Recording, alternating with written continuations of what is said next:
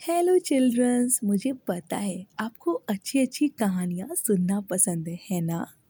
आज मैं आपकी दोस्त आपके लिए एक गुरु और शिष्य की कहानी लेकर आई हूँ। तो चलिए मेरे साथ सुनिए इस कहानी को।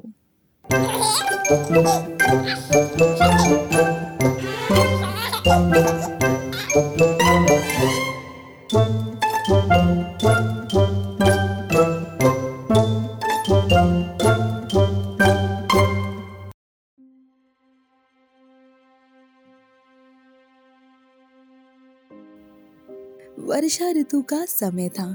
चारों तरफ बादल उमड़ रहे थे।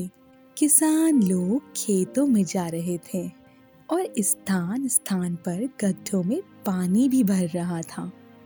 मेंढक टर टर कर रहे थे और कहीं कहीं पानी में से निकलकर छोटे छोटे मेंढक कूद फांद रहे थे।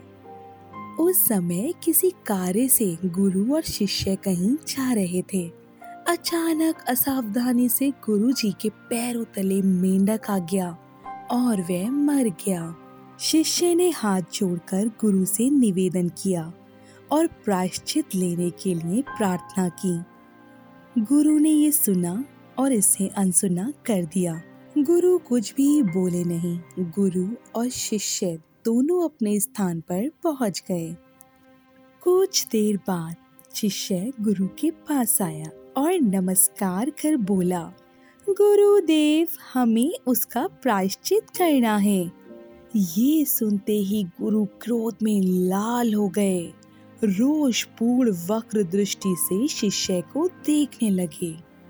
शिष्य ने सोचा, अभी कहना उपयुक्त नहीं था क्योंकि गुरुजी कार्य में व्यस्त हैं। सायकाल प्रतिक्रमण के समय याद दिलाना उपयुक्त होगा। और वह उठा और अपने स्थान पर चला गया। थोड़ी ही देर में सूर्य अस्त हुआ। प्रतिक्रमण करने के लिए सभी शिष्यों और संत इकट्ठा हुए। बालों बना लेने के लिए गुरु के समक्ष वह शिष्य आया। दिवस संबंधी अपने दोष कार्य की आलोचना करके बड़ी विनम्रता से हाथ जोड़कर वह बोला, पूज्य वर, आज मार्ग में आपके पैरों में मेंढक की हत्या हो गई थी। उसकी आप भी आलोचना कर लें। गुरुजी अब अपने कर्तव्य को भूल गए। गुस्से में विवेकहीन बन गए और अपना डंडा लेकर शिष्य के पीछे झपटे। उसे पकड़ने के लिए दौड़े और बोले, जरा इधर आ, तुझे बताऊं मेंढक की हत्या कैसे हुई और कैसे होती है। शिष्य आगे और गुरु पीछे पीछे उपाश्रय में दौड़ने लगे।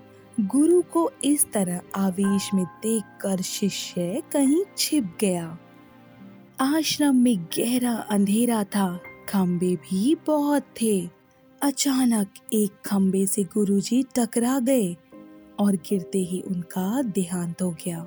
उनकी वह आत्मा शरीर को छोड़कर सर्प के रूप में उत्पन्न हुई।